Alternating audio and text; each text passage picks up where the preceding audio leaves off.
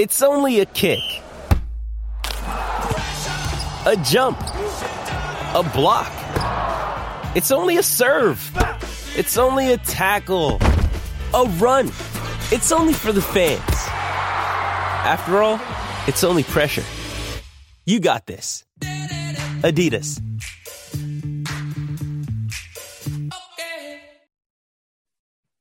What's up, everybody? Welcome to a matinee edition of Turn on the Jets Live. A little bit different than usual, but we're super excited to do this. I'm Steven Zantz. I'm joined by my co-host Steven Russo. It's weird to do this at this hour, Steven. But how you doing, bud? Good, man. Little midday episode to switch this up. I appreciate your flexibility. As whatever the touch of the flu that's running through the Jets kind of ran through me and my household earlier this week, so I had to be a little bit flexible. And then some holiday family obligations tonight led us to actually doing this midday today. So appreciate you, man. How you doing? How you feeling? I'm doing well.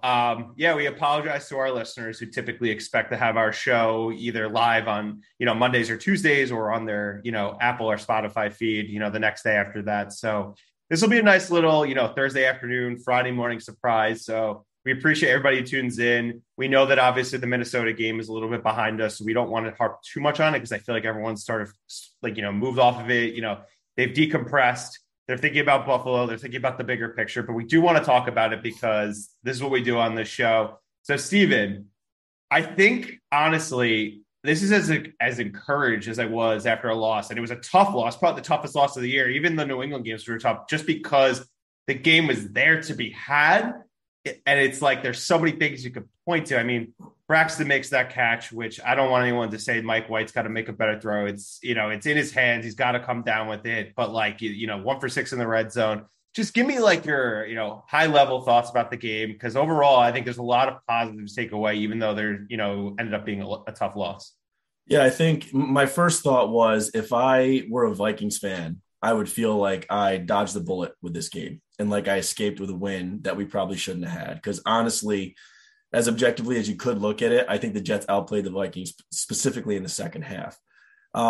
With the multitude of opportunities they had, it was obviously disappointing to not come away with the win, getting down in the red zone 6 times, only coming away with one touchdown, and knowing the opportunities we had, especially late, and just kind of that feeling like, I don't know if you had it, but I did, where it's like, okay, they got to score here. They got to score here. And coming away with the loss was certainly disappointing. But I think when you take your top line, look at it and you say, you know what? Minnesota's obviously a good team. They're 10-2 for a reason. It's not an easy place to play. And this, young team went in and honestly should have come out with a victory. So I came away from this obviously disappointed, knowing the weight that it carried. But when you think about it from, a larger view, knowing the rest of the, how the rest of the AFC kind of shook out the remainder of that Sunday, and knowing that this team went really punch for punch with a 10-2 team and the number 2 seed in the NFC and should have won, you come away feeling encouraged. So I didn't come away feeling as bad as I did after either Patriots loss, because that just always kind of carries a little bit more weight. But ultimately, I felt good about the way that the offense played. Really good about the way the defense played, specifically in the second half, albeit for that one drive. But mostly just encouraged for the way that this team plays and fights and responds, and hearing Saleh post game saying that he's proud to coach this team. I mean, I just think this team is different, and regardless of what happens the rest of the way, I think this is certainly something that can be built upon, and we're definitely going to see that in the last 5 games and certainly into 2023. Yeah. I mean, I was in a terrible mood after the game. I ended up having to go in the bedroom and just kind of lay down and just think about how tough this was. I hadn't felt this way really in a long time. It kind of was like the toughest loss, really, if you think about a game that you thought you had, probably since that Buffalo 2015 game, because it was a meaningful game. I know we've talked about it, that Patriot game where Zach imploded, obviously, that led to his benching. But this was a game that was they fought back. You're down 20-3. And they fight back, they take the lead, and there's opportunity after opportunity, and they squandered it. And I get it. So, and there's a lot of things you could point to, penalties, the drops, the, play calling in the red zone, which I think was really the biggest issue. The defense kind of falling asleep on that drive that led to the Jefferson touchdown that put them behind again. overall how the defense was playing in the first half, especially against the run game. But like at the end of the day, this team has so much heart. And like you said, Salah's tremendous, man. And this whole staff is great. And I want to talk about LaFleur because I know he's been subject to a lot of criticism, rightfully so. I think he got a little cute with like the trick plays and all that stuff. Even though I think that one play to Berrios was actually a horse collar that they missed. And someone had pointed it out to me when it happened in the moment. And I was like, I don't know about that. But then when I saw like the all 22 angle, it definitely was. But, like you said, Minnesota 10-2, they're a good team. I know that they're probably a more flawed 10-2 team, especially when you look at them against the Eagles, because the Eagles are the only team with a better record in the league. And the Eagles are obviously, they destroyed them early in the year. It's just from an eye test perspective, that they're better. But you got to love what you see for a team that falls down 20-3. Think about all the Jets of yesteryears. It's like they're down 20-3. They're probably losing 35-10. This team fought back. They never quit. They always play better when their backs are against the wall, which is a good thing because it makes you feel like this Jets team is actually turning a corner out of the same old Jets, we stink kind of thing. But I do want to say LaFleur, as bad as he was in the red zone, the guy's a great offensive coordinator. Can we stop? Like, I wrote this in 5 things, and I'm going to harp on it for anyone who didn't read it. Just think about the guys that, preceded him. You got Schottenheimer was the one that I really remember the most, that I was like, oh, this guy pisses me off. And even he deserves a little more credit than he deserved. I mean, that he was getting at the time, because they did make 2 AFC championship games with him calling the plays.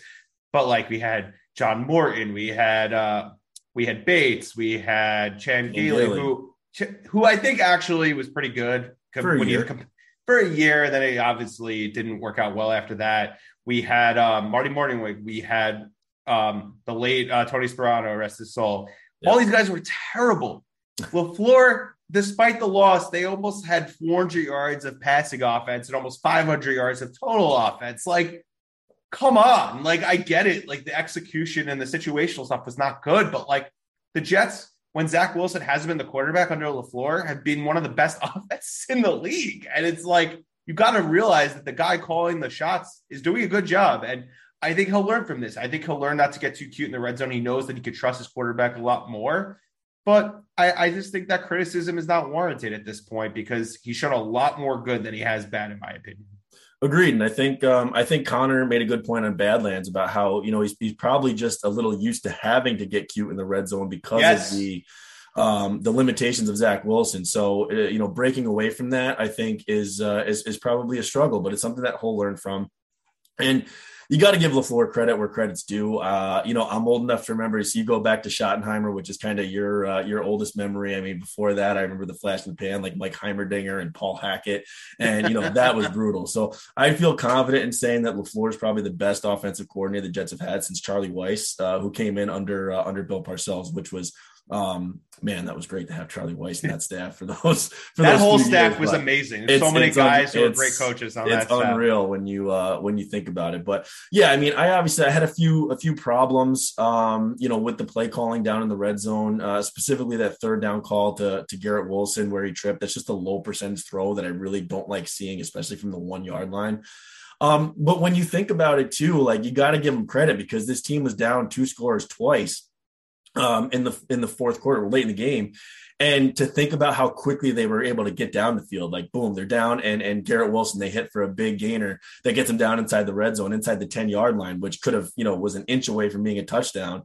And then the very next drive, after they're down 27 to 15, I think, Bam Knight on the first play when they get the ball back rips off a long run, gets them back down into the red zone again. So you got to give credit where credit's due, I think, and kudos to you for saying it too, because 400 yards of passing, almost 500 yards of total offense. I think what we're seeing here is that, albeit against 2, relatively bad defenses, it doesn't matter. The Jets weren't doing that when the years exactly. passed. It's an NFL defense. And the fact that they're doing this with Mike White at the helm, it's obvious that this offense is just in a different stratosphere over what it was with Zach Wilson leading the charge. And this is also Michael Carter down, makeshift offensive line is continuing, Max Mitchell getting benched, George Fant coming back in, stuff like that. And then even, you mentioned the penalties. I mean, it was a shaky start. Corey Davis was hit and miss all game long with catching balls, penalties, making huge catches, clutch catches. You think about the screen to Berrios inside the red zone in the first half that he kind of turned outside and caused Fant to get the block in the back. Oh. That moves him back.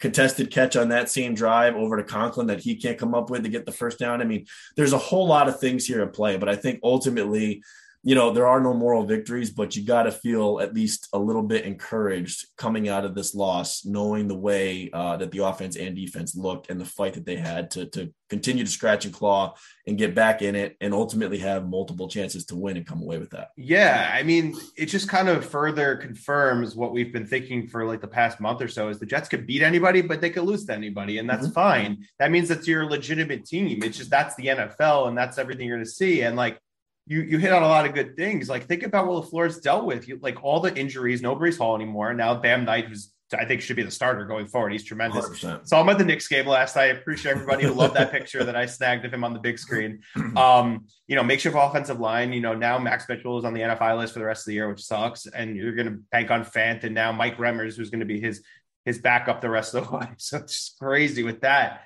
And then obviously, Corey Davis missed some time. Who has there been a player really since Robbie Anderson who's been like the ultimate no, yes kind of guy? Because like there's times where he just infuriates you, and then there's times when you love him so much. And like I think like his blocking downfield in the run game is tremendous. On top of the fact that he's had so many clutch catches, and even like that one drop that led to an interception, like it happens, I get it, but like I also think that Mike White's 2 interceptions shouldn't really be held against him the way that people maybe who have been like, well, if he has one more stinker against Buffalo, but like he didn't have a stinker. If you think about it, that interception was right in Corey's hands, goes up, the defender gets it, and then the one that happens, it's literally the last play of the game. He's trying to make a play on fourth down. It's like, yeah, it wasn't a great throw, but he's just trying to get his team in a position to win or get the first down or whatever it may be. So it's like, you got to give him some slack. So I do want to like cut into that because there's obviously people who are starting to, rumble a little bit being like, we should go back to Zach. No, why? I don't see it. Mike White, despite those 2 interceptions, almost led this comeback. He threw some amazing throws. That one play to Corey was unbelievable. I know Joe posted this out on Twitter. It's like, when was the last time the Jets had such a clutch throw like that? I think for me, I remember it was the Sam throw. It was against Buffalo his rookie year when it wasn't the throw to Robbie when he just like ran around everything. It was the one that set up the game-winning touchdown when I think it was Trenton Cannon or whoever, or Elijah McGuire, whoever it was, ran it in. It was like that sideline dime that like literally Robbie had to get his 2 feet in. That was like the clutch throw. And then I said Sanchez to Santonio in the back of the end zone in the divisional round was one of the most clutch throws. So it was awesome. White was hitting all these perfect throws. There's crisp throws. He looks great. I know he missed Garrett on that would have been an easy touchdown because he had Pat Pete beat. The guy deserves the rest of the year. There's no debate. Even if he has a bad game against Buffalo, he deserves his chance to play against the Lions. If he stinks up against the Lions, okay, like I could see like where you get like a little bit of like, okay, maybe we should see what Zach has against Jacksonville on Thursday night. But I don't expect him to stink against Buffalo. I don't expect him to stink against the Lions or any team we play. I mean, of course, he may turn the ball over. That's part of the NFL. The guys get paid to play defense too. But he deserves a shot, man. And you cannot ignore how this locker room is responding to him. It's the Mighty Ducks stuff, the shirts that they're wearing as they're going on the plane last week. It's like, they love this guy and clearly they believe in him. So we should too. Yeah, it's hard to argue with anything that you said. I think there's no question. And my argument really, and we talked about it before we went live here, but I think there's no question that the best game that Zach Wilson had this year was probably Miami, which he played solid. I want to say he threw for 210 yards, had a couple of almost touchdowns, ran one in. I would say, though, that there's no question in my mind that both of these Mike White games have been better than that one. So, and it just, not even doubt. Just the eye test, this offense just looks different in a good way with Mike White leading the charge. I think he's able to do things that Zach Wilson isn't. I think he gets the ball out quicker. He processes things quicker, and he's making every throw. So I don't know why really there's any doubt from what we've seen, aside from the fact that he's Mike White, who's a journeyman that was a 5th round pick that's been cut by 4 different teams and this, that, and the other thing. So in in all reality, I think that he gives you your best shot to win. And I think he should be granted a longer leash to where even if the bottom falls out against Buffalo, you still give him another shot coming back against Detroit, and most likely for the rest of the year. My argument to, Saleh saying his plan is to get Zach Wilson back on the field at some point this season. What do we expect him to say? He's got to keep Zach Wilson motivated. He's got to say that. And regardless, if you let Zach Wilson continue to hit the reset button and you come back at the start of 2023 and you have an open competition with Zach and Mike White and whoever else they may bring in, then so be it. But if you want to win this year and if you're really pushing for a playoff spot, which they absolutely are, Mike White has to be your guy for the remainder of 2022. Yeah, no doubt in my mind. I'm like, I'm here. It's just, I ride with the guy. And I think he says all the right things. He's like the ultimate teammate. It seems like everyone loves him. I read a good piece from Connor Hughes on SNY about like, he's that guy. He's the most respected in that locker room. And that's awesome to hear. And I really, the sample size is extremely small, obviously, but I see no reason why he can't be at least a factor in 23 in terms of the Jets starting quarterback situation. I mean, we have no idea what's going to happen in the market. I mean, if, Jimmy G, if he becomes available, who knows, especially depending on the injury there, Aaron Rodgers. I mean, but if you're talking about guys like Jacoby Brissett or, Nick Mullins. Mike White seems to be the obvious choice over guys like that. I mean, I think that the people you make an exception for are pretty clear. It is the Jimmy G's, the Aaron Rodgers, the Derek Carr if he comes available. I don't think he is, since they're playing better. extreme long shots. So right now, like, why wouldn't you ride with Mike White and bring in another, savvy veteran along with Zach Wilson and have an open quarterback competition and see what happens? But to the naysayers right now, I mean, I think it's as clear as day that he's got to be the guy, and this offense is on another level right now. Yeah, definitely.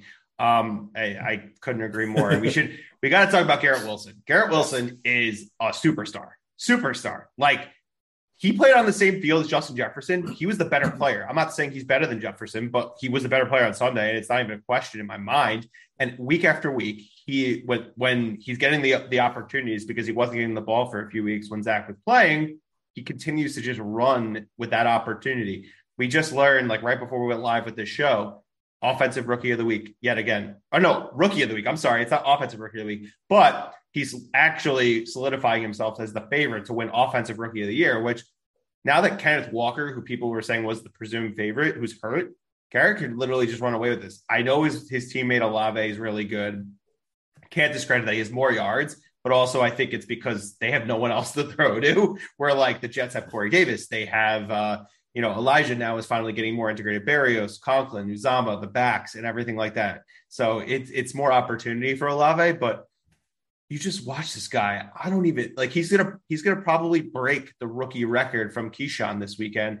And he, if he continues like this pace since, Mike White came into the lineup, it's going to be our first 1,000-yard receiver in 7 years. Like, it's so sad to say, but like, the guy is different. And I know we talked about this last show. He's better than what Keyshawn was. And I know that's your boy. I know all that, but like, Garrett Wilson's my guy, man. I ride and die with this guy, and it seems like he loves Mike White. So you got to keep feeding that man. I can't, there's nothing even more I could say. And like, anyone who watches him knows this guy's going to be a top 10 receiver in the league next year, and he could even be better. Who knows? He's 21 years old. He may not be just scratching the surface of what he could actually be. There's no question the Jets hit the jackpot with Garrett Wilson. I think it was a breath of fresh air and a sigh of relief when they made that pick at number 10. I know there's a lot of things going through Jets fans' minds. Steven, I remember you and I talking about it right after the draft, where we were really hoping they would take him, but there was obviously a shred, probably more than a shred of doubt there. But the fact that they took him, and the fact that this rookie is having the impact that he's having and is such a clear-cut number one receiver on this team already and is making the impact that he's having is just incredible. So for him to be on pace, like you said, to break Keyshawn's record, I think definitely in the next 2 games, but probably against Buffalo here, and to be on pace for 1,000 yards. I mean, this guy is a legit number one receiver, which the Jets really haven't had since Brandon Marshall, who was a flash in the pan for us, as a veteran. But really before that, keep going back to Keyshawn, really. I mean, you shades of Santana Moss back there, the 04 years, Lavernius Coles, you got to say, include those guys. I think the 09-10 years was really more group by, committee. Mm-hmm. But this guy is absolutely 100% special. There is no weakness to his game. And that's something that is really good to see, because I think he's obviously slender, but he's got some height. He can make contested catches. He's smooth in his routes. He's got speed. He's got breakaway speed. He's getting, I don't know what the stats are for 15-plus yard catches, but he's leading the league, I think, leading all rookies in that category at least. So he's a game breaker, man, and this guy is special. So for the Jets to get this guy at number 10 and for him to be doing the things that he's doing, late this year and be a leader on this team and the clear-cut number one, man, is really, it's awesome to see. And as a Jets fan, like, you couldn't be happier for this guy and to get this guy. The one thing I will say is, please, for the love of God, protect the football. Like, cause he's that one long play, man, he's carrying that thing like a loaf of bread, and it was making me nervous, but that's all. I'm not going to find bones to pick with this game. That's the one downside for me, because it made me nervous, but hey, that's just me being the Hey, it's Kaylee Cuoco for Priceline. Ready to go to your happy place for a happy price? Well, why didn't you say so? Just download the Priceline app right now and save up to 60% on hotels. So whether it's Cousin Kevin's Kazoo Concert in Kansas City, go Kevin, or Becky's Bachelorette Bash in Bermuda, you never have to miss a trip ever again. So download the Priceline app today. Your savings are waiting. Go to your happy place for a happy price. Go to your happy price, Priceline. Another day is here, and you're ready for it. What to wear? Check. Breakfast, lunch, and dinner? Check. Planning for what's next and how to save for it? That's where Bank of America can help. For your financial to-dos, Bank of America has experts ready to help get you closer to your goals. Get started at one of our local financial centers or 24/7 in our mobile banking app. Find a location near you at bankofamerica.com/talktous. What would you like the power to do? Mobile banking requires downloading the app and is only available for select devices. Message and data rates may apply. Bank of America NA, member FDIC. pessimist that I can be. I broke the jersey buying curse, or rule. I'm sorry, not curse. Rule of waiting until they get a second contract. He's making me want to do it again. I want to get Garrett Wilson. I know you already got Sauce, but I want to get Garrett. I'll be wearing my Sauce on Sunday for this Buffalo game. But yeah, there's nothing more you could say. He's outstanding, and it's just so much fun. And we'll move it to another rookie, because there's just so many rookies on this team that continue to impress. Zonovan Bam Knight, noted Knicks fan right here. Saw him at the game on the big screen last night. Elijah was there as well. I don't think they were sitting together because they showed them at separate times on the screen, but really cool stuff. And you got to love it for a guy like that. Undrafted rookie free agent. Basically was a non-factor other than the preseason up until 2 weeks ago. I think he was active right when they got James Robinson. I think there was a couple games, I think, when there was injuries. But yeah, it's this guy. And I liked what I saw with him in the preseason. But, you always got to take that with a grain of salt. He's playing against guys who are probably not going to make a team. But when given this opportunity against Chicago and against Minnesota, he looks like the best running back they have right now, other than Breece Hall. And it's not even close. Like, love Michael Carter. No disrespect to him whatsoever. He's coming back this week. They already took him off the injury report. He's good to go. Zonovan's got to be the guy who's in the bulk of the carries, the bell cow work. MC is a great complementary piece. And I think he's more of like a Bilal Powell, a Shane Vereen, James White type of guy, like a scat back, for example, for lack of a better phrase. And they got to make these guys the 1-2 punch right now, maybe mixing in a little Ty Johnson, James Robinson, who hasn't looked right really since he became a Jet, which sucks because we thought he'd be something good. And it's got to be Bam, and it's got to be MC. I don't see why not. Like, the guy runs hard. He has great cut moves. He's perfect for this offense. The thought of having him and Breece Hall next year, and Michael Carter, is awesome. What are your thoughts about Bam? Yeah, I think I said it last week where, excuse me, the success that they had with Breece Hall, I think, was unprecedented, but it obviously it showed what kind of runner they need. And I'm not saying that Bam Knight is Breece Hall, but I think he's the closest thing to replacing Breece Hall. Yes, specifically stylistically. Exactly. So he's a larger back. He's a one cut and go runner, and he punishes defenders. And that's the kind of runner that the Jets want and that they need. So as the game goes on, he gets stronger, the defense gets weaker. And I just think he is the best replacement right now for Breece Hall. So I think in the absence of Hall, the best 1-2 punch, what you exactly said, is Bam Knight is 1, MC is 2, and Ty Johnson is 3. And that's how it should be. I think MC is definitely a great complementary piece. I think he does all the right things. I think he's great out of the backfield catching balls. He's definitely got a little burst in the run game, but I think right now it's got to be Bam leading the charge. James Robinson, it was a great trade at the time. I'm glad they took that swing. He just hasn't looked right, and really he looks slow. He looks sluggish. I don't know if that knee is okay, but either way, the Jets are clearly finding success and have to thank whoever they need to thank for getting Zonovan Knight as an undrafted free agent, for him to come on and contribute this late in the season and have the success that he's having. It's great. So yeah, again, to your point, kind of bringing that home, the thought of having him and Breece next year as a 1-2 or 1-2-3 with Michael Carter punch, whatever, man, that's exciting stuff for this run game. It's the Breece. I tweeted the video. It's the Shaq and Kobe clips video of them just standing next to each other. That's Breece and Bam next year.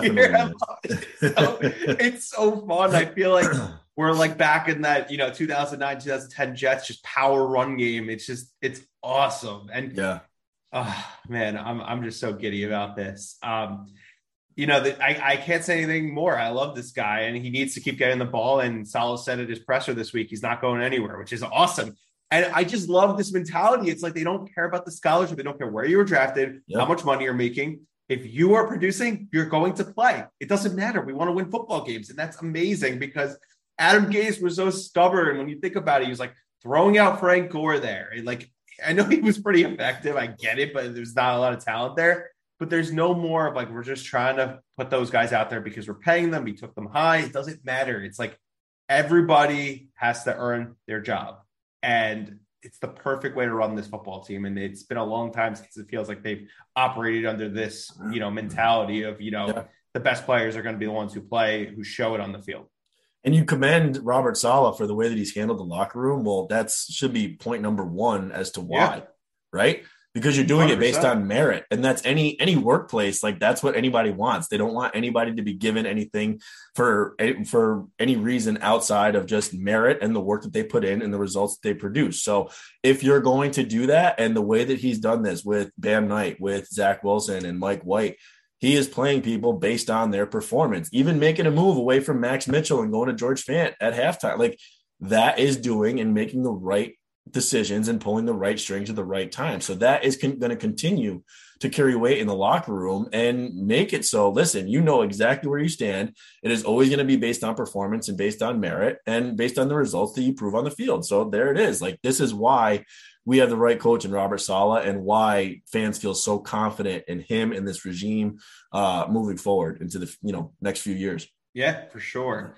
I definitely want to touch on the playoffs, because I know that's been a big thing that people have been talking about this week. And obviously that we'll talk about the Buffalo game specifically. But the one thing I said, and I wrote this also earlier in the week, is that I don't think we should panic if they don't win this week about making the playoffs and this being a risk. They would be 7-6, and they still obviously have a very, reasonable road to get there.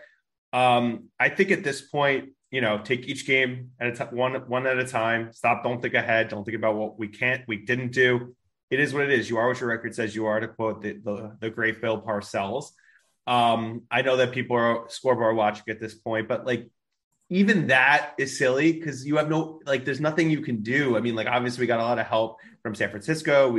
Of course, Kansas City couldn't help us, but I think at this point with Cincinnati, they're going to win that division, so you don't really have to worry about them. I think Baltimore is the team to watch, and I think Pittsburgh needs to do us a huge solid and take them down to really help us in that regard.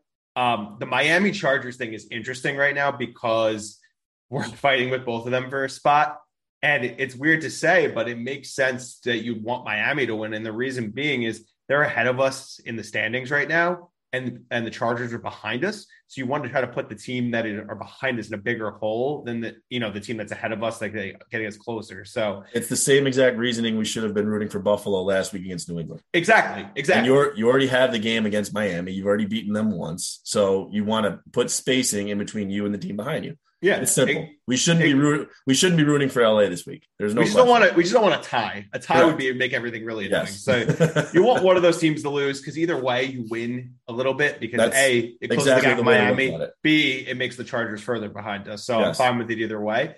I think that's like a big thing to think about. But at the same time, the Jets just got to handle their own business. Like get to 10 games and then worry about it later. Mm-hmm. Like I think right now being 7-5. You got 5 games left. All you got to do is go 3-2 down the stretch. So you do have room for error a little bit. And if you get to 11, you're like, well, you're 100% making the playoffs. Like there's no way they wouldn't. I would be absolutely stunned if they got to 11 with the way the AFC has looked that they couldn't make the playoffs. But 10 seems like the number. 11 is like house money. And if you run the table, which they're not going to, obviously, oh my God. Yeah. Getting the 12. Well, exactly. But you mentioned it earlier, like the Jets have a shot to win every game they play the rest of the way. There's no question. But they can lose them too. Exactly. But you think about how this narrative will change if they come out of Buffalo with a win. Like it'll be sweeping insane. But that's the thing. It's like it's not that crazy. Like, yeah, are the odds stacked against them? Yes, but it's not that crazy for them to come out of Buffalo with a win. I mean, I'm not gonna, I won't reveal it, but it's gonna be hard. I'm gonna be hard pressed to pick them to win. But either way, if you look at the remaining schedule here, the Chargers got Miami, Tennessee, at the Colts, Rams, and then at Denver. So those next 2 games are going to be extremely pivotal for the Jets' playoff chances.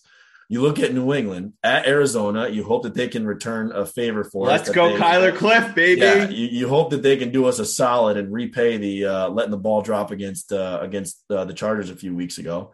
Then they're at Las Vegas, which is no cupcake anymore. Then they're home for Cincinnati, home for Miami, and at Buffalo. That's tough. If they lose one of those next 2 games, I mean, it could look really bleak for New England, who I don't think is a good team anyways. And they're 2 Zach Wilson games away from being 4-8 at this point. Yeah. Then the other one that we have to keep an eye on specifically with the Lamar injury is Baltimore, but that schedule is pretty soft. But they're at Pittsburgh, at Cleveland. Home Cleveland against also Atlanta. has Watson now. It's different. So it is different. So that's another one to keep an eye on, specifically with how long this Lamar injury could be. He has the same injury Zach had last year, so he could miss a month. It's not like he could miss the rest of the season. It's not crazy. There you go. So they're currently are they 7-5 or 8-4 right now? I'm not sure. I have to check. But either way, but they're at Pittsburgh, at Cleveland, home for Atlanta, home for Pittsburgh, and at Cincinnati, which could have huge implications depending on how these next 4 games shake out. So there's a lot at play here, but ultimately you are absolutely right. If the Jets just take care of business, if they can win 3 out of these next 5, I feel safe. If they can win 4, there's no question in my mind they're making the playoffs. So It just depends on how it shakes out. But ultimately, listen, I have to continue to remind myself that I just have to feel happy with the fact that they're in it. I mean, before the season started, I picked them to go 9-8, lose the last game of the season to Miami, which ultimately keeps them out of the playoffs. I don't know how that shakes out. Now that it's becoming a potential reality, it kind of scares me.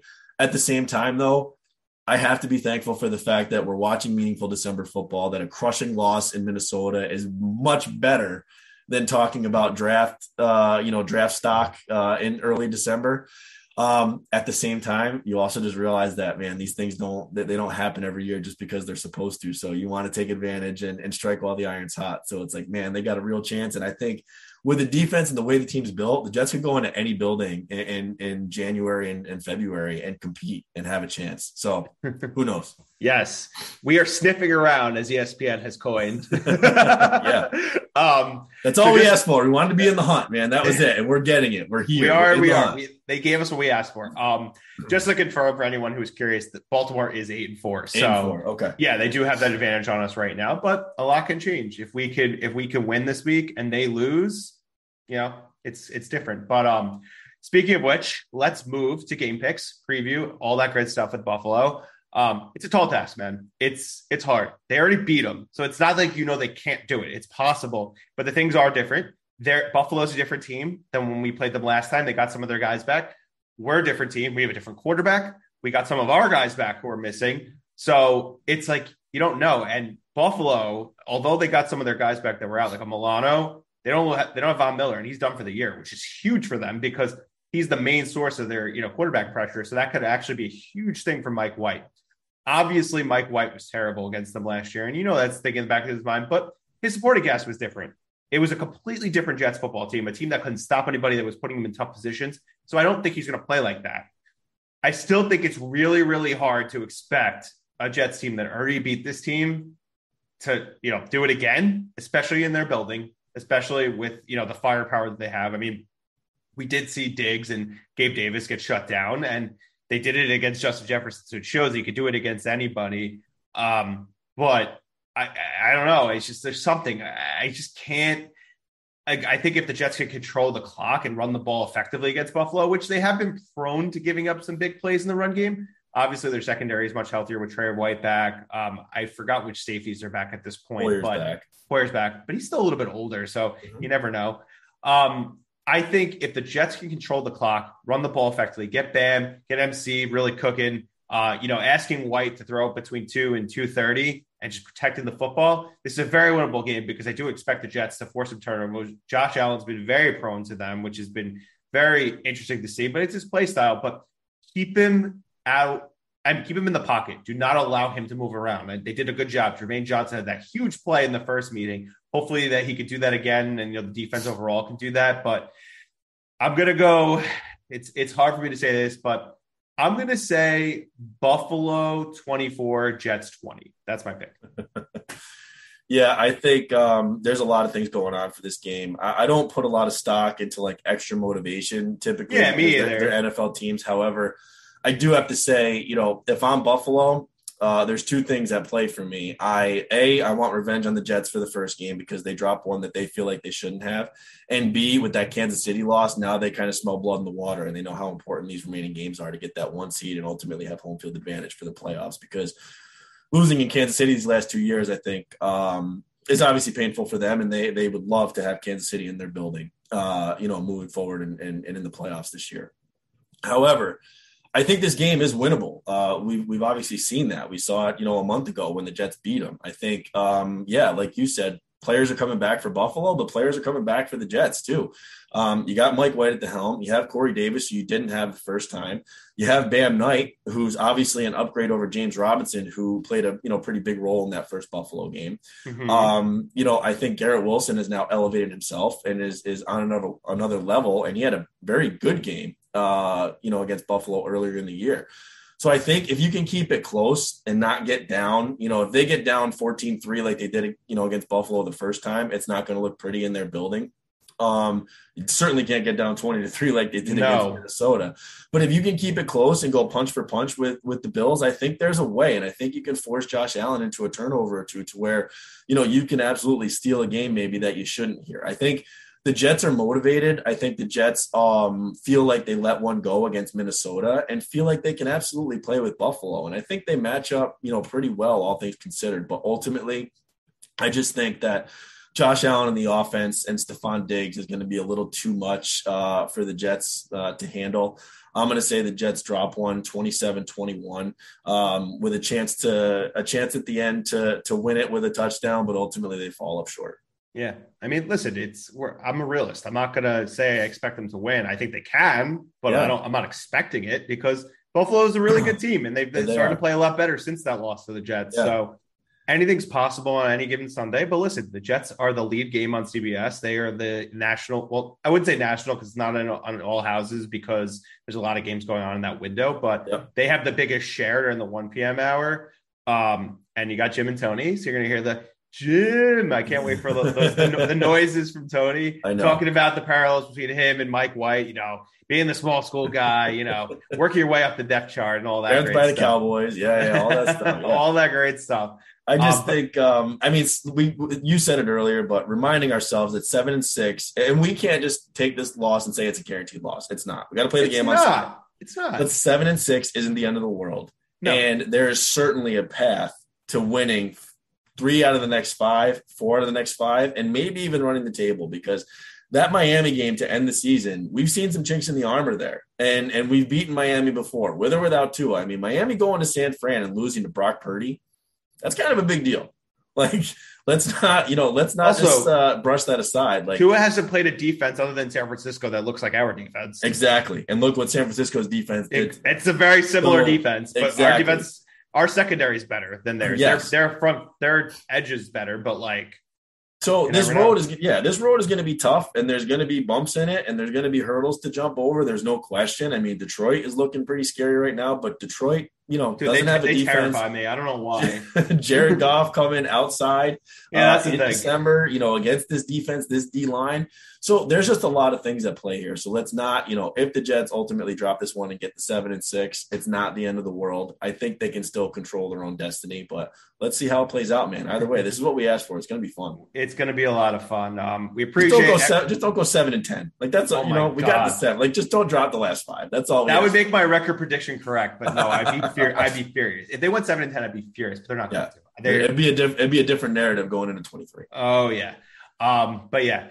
We appreciate everybody who tunes in, whether you watch, whether you listen, whether you follow us on Twitter, anything you do to interact with Steven and I. It's awesome. We do, again, apologize for the later in the week episode.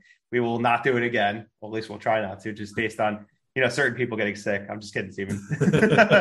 But if you have not already, make sure you subscribe to the show either on YouTube, youtube.com/TurnTheJetsTV, Apple, Spotify, just search Turn the Jets Live. Also on those platforms, please rate, reviews, subscribe. It's all helpful to us, and we appreciate all of that support. And obviously make sure to subscribe to the Turn on the Jets regular feed for Will's show, draft season. I know the guys putting out an episode on Friday. It's really good stuff by them. And last but certainly not least, if you are not already, and I know that we keep seeing the amount of people subscribe grow for Badlands, subscribe. Best premium Jets content on the internet. I know there's a film room dropping today by Connor. There was 2 pods this week. You got all the written stuff. It's always a lot of fun to see. You just can't beat it. And if you're a huge Jets fan, you're super invested in this team like we are, you're going to just get real fun, honest takes. And that's all you can really ask for. And I'm so, honored to have the privilege to, have this platform right. It's just so much fun for me. And, I appreciate everybody who interacts with us. And I know Steven feels the same. But also, if you haven't already, make sure to RSVP to the watch party at Willie McBride's in Hoboken for the Jacksonville Thursday night game in a couple weeks. I will not be in attendance, but I know a bunch of people will. Joe will be there. Del will be there. I believe Meigs and Will be there. It'll be super fun. Greg will be there. It'll be a great time. But again, everybody, thank you so much. We appreciate everybody, and we will talk to you guys next week.